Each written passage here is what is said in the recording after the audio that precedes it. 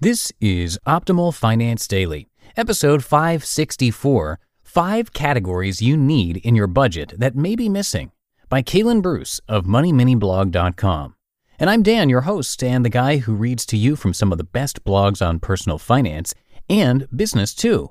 You can hear me narrate articles all about management, entrepreneurship, freelancing, productivity, social media, and a lot more on the podcast Optimal Business Daily, which I started hosting back in episode 301, and we'd love if you could check that out too.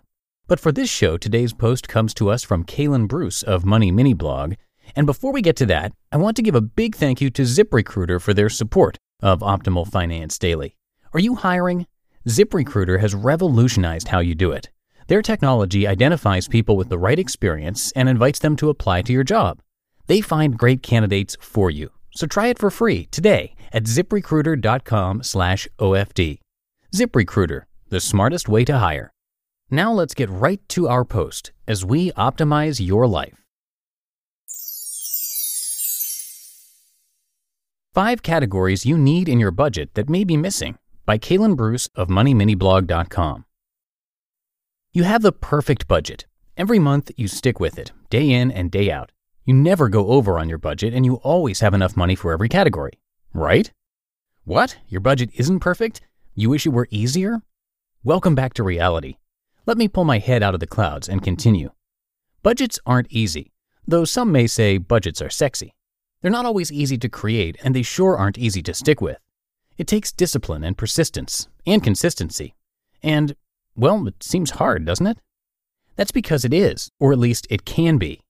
Sometimes it feels like there are holes in your budget, unexplained black holes that suck your money in, or areas that you just don't think about. Here are 5 areas your budget may be missing. 1.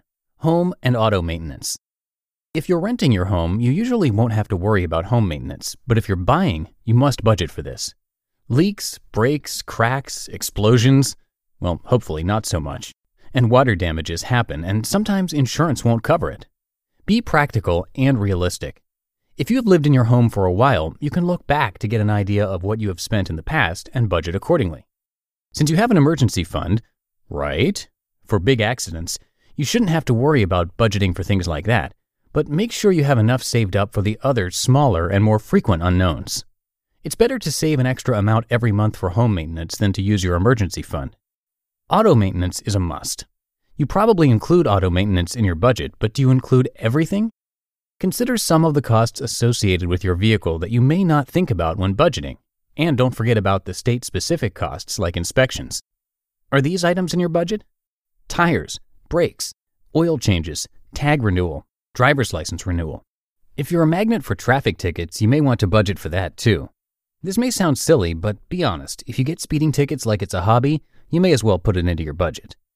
Budget a small amount each month for all of these things so you have the money when you need it. 2. Vacations. What? You don't have time to take vacations? You can't afford to take vacations? I'm not buying it. You can afford to take them and make time for them, but you have to take time and money away from something else. Unless you're in an extremely difficult financial situation, you can probably afford to budget an extra $30, $40, or $50 every month for a future vacation. Just figure out how much money you need in advance, then figure out when you want to take it. That way, you can plan your monthly amount and figure out if it's a realistic goal. For example, if you need $900 to go on a cruise and you want to take a cruise in 18 months, you need to start saving $50 every month toward your cruise. $900 divided by 18 months equals $50 per month. If that's realistic, then go for it. If it's not realistic, then change your course of action by either finding a way to earn the extra $50 per month or saving less than $50 per month and waiting longer. 3. Giving. You may already give, and if you do, I commend you. Giving is one of the most necessary aspects of your budget because in a lot of ways, it's the foundation. Don't immediately associate the word give with tithe. It's so common, especially in the United States, for people to instantly think of giving as your tithe to the church. This leaves people who don't attend church feeling like they're off the hook. But the truth is this. You give to help others, but you also give to help yourself. If you don't think of giving as win-win, then you're doing it wrong. By all means, tithe if you attend church, but if you choose not to attend church, there are still countless ways to give, and you should be doing it. Note, if you want to give to a church or organization but haven't found the right one yet, Here's an idea. Decide how much you want to give, 10%, 20%, etc., and put it into a savings account or a shoebox until you find the right place. This is a way to start giving now and still give yourself time to figure out where it's going. And giving doesn't stop there. Don't forget holidays, birthdays, housewarming parties, weddings, and all of the other situations that you find yourself in needing a gift to give. You have to budget for this type of giving as well. It's a common black hole. 4. Unexpected non-emergencies. This is a big budget breaker. How often do we find ourselves in a situation where we need to spend money, sometimes a substantial amount of money, but we haven't planned for it in the slightest? You may think, we have an emergency fund, but is this really an emergency? You probably know what I'm talking about, but let me give you some examples. The television goes out. The microwave stops microwaving. Your computer is outdated and you need to upgrade. Your printer stops working, like printers ever really work. Or you decide to take up a new hobby. In most cases, none of these are emergencies, but they're all fairly big-ticket items and the money has to come from somewhere. So what do? Haven't you been reading any of this? You budget for it. Decide on an amount of money to max out your non-emergency fund. There's no reason to keep adding to this fund indefinitely, but consider an amount like $500 or $1,000, and once you have this amount, stop contributing. You can keep this wherever you would like. If you tend to have several non-emergencies like this every year, then you may want this money to be easily accessible in a checking account. But if these are rare circumstances for you, you may just want to put it in a savings or money market account. It works well to just keep this money as a buffer in your checking account. So once you fund this category to, say, $500, that means that you don't let your checking account go below $500 unless you use that money for an unexpected non-emergency. By the way, this is really for after you're debt-free. If you're paying off debt, these things can wait. 5. Your children's education. This one is debatable. Are you obligated to help your children pay for college? Absolutely not. It's entirely up to you. I personally budget an amount every month to go into a college fund for each of my children. It's not necessary, but it's nice and they'll appreciate it. There are scholarships, grants, and all kinds of other help for school. You can choose to be part of the help or not. Either way, I believe your children will be fine.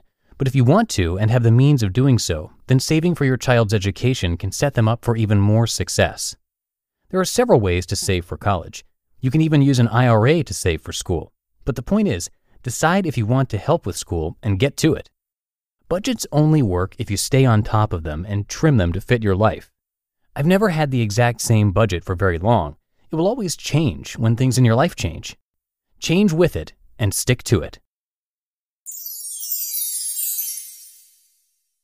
You just listened to the post titled 5 Categories You Need in Your Budget That May Be Missing by Kalen Bruce of MoneyMiniBlog.com. And thank you once again to ZipRecruiter for sponsoring this episode. Are you hiring? Every business needs great people and a better way to find them. Something better than posting your job online and just praying for the right people to see it. ZipRecruiter knew there was a smarter way, so they built a platform that finds the right job candidates for you. ZipRecruiter learns what you're looking for, identifies people with the right experience, and invites them to apply to your job. These invitations have revolutionized how you find your next hire. In fact, 80% of employers who post on ZipRecruiter get a quality candidate through the site in just one day. And ZipRecruiter doesn't stop there. They even spotlight the strongest applications you receive so you never miss a great match. The right candidates are out there. ZipRecruiter is how you find them. And right now, my listeners can try ZipRecruiter for free. That's right, free. Just go to ZipRecruiter.com/OFD. That's ZipRecruiter.com/OFD. ZipRecruiter, the smartest way to hire. And before we go, one last reminder that I have taken over the hosting duties for one of the newer shows in our network, Optimal Business Daily, where you can hear me narrate from a bunch of popular business bloggers each day of the week. The topics there include freelancing, entrepreneurship, management, marketing, productivity, and more. Again, that's Optimal Business Daily, and you can subscribe for free in Apple Podcasts, Spotify, and pretty much any podcast app, or on an Amazon device like the Echo or Dot. And that'll do it for today. Thanks as always for being here. Have a great rest of your day, and I will see you in the Friday show tomorrow, where your optimal life awaits.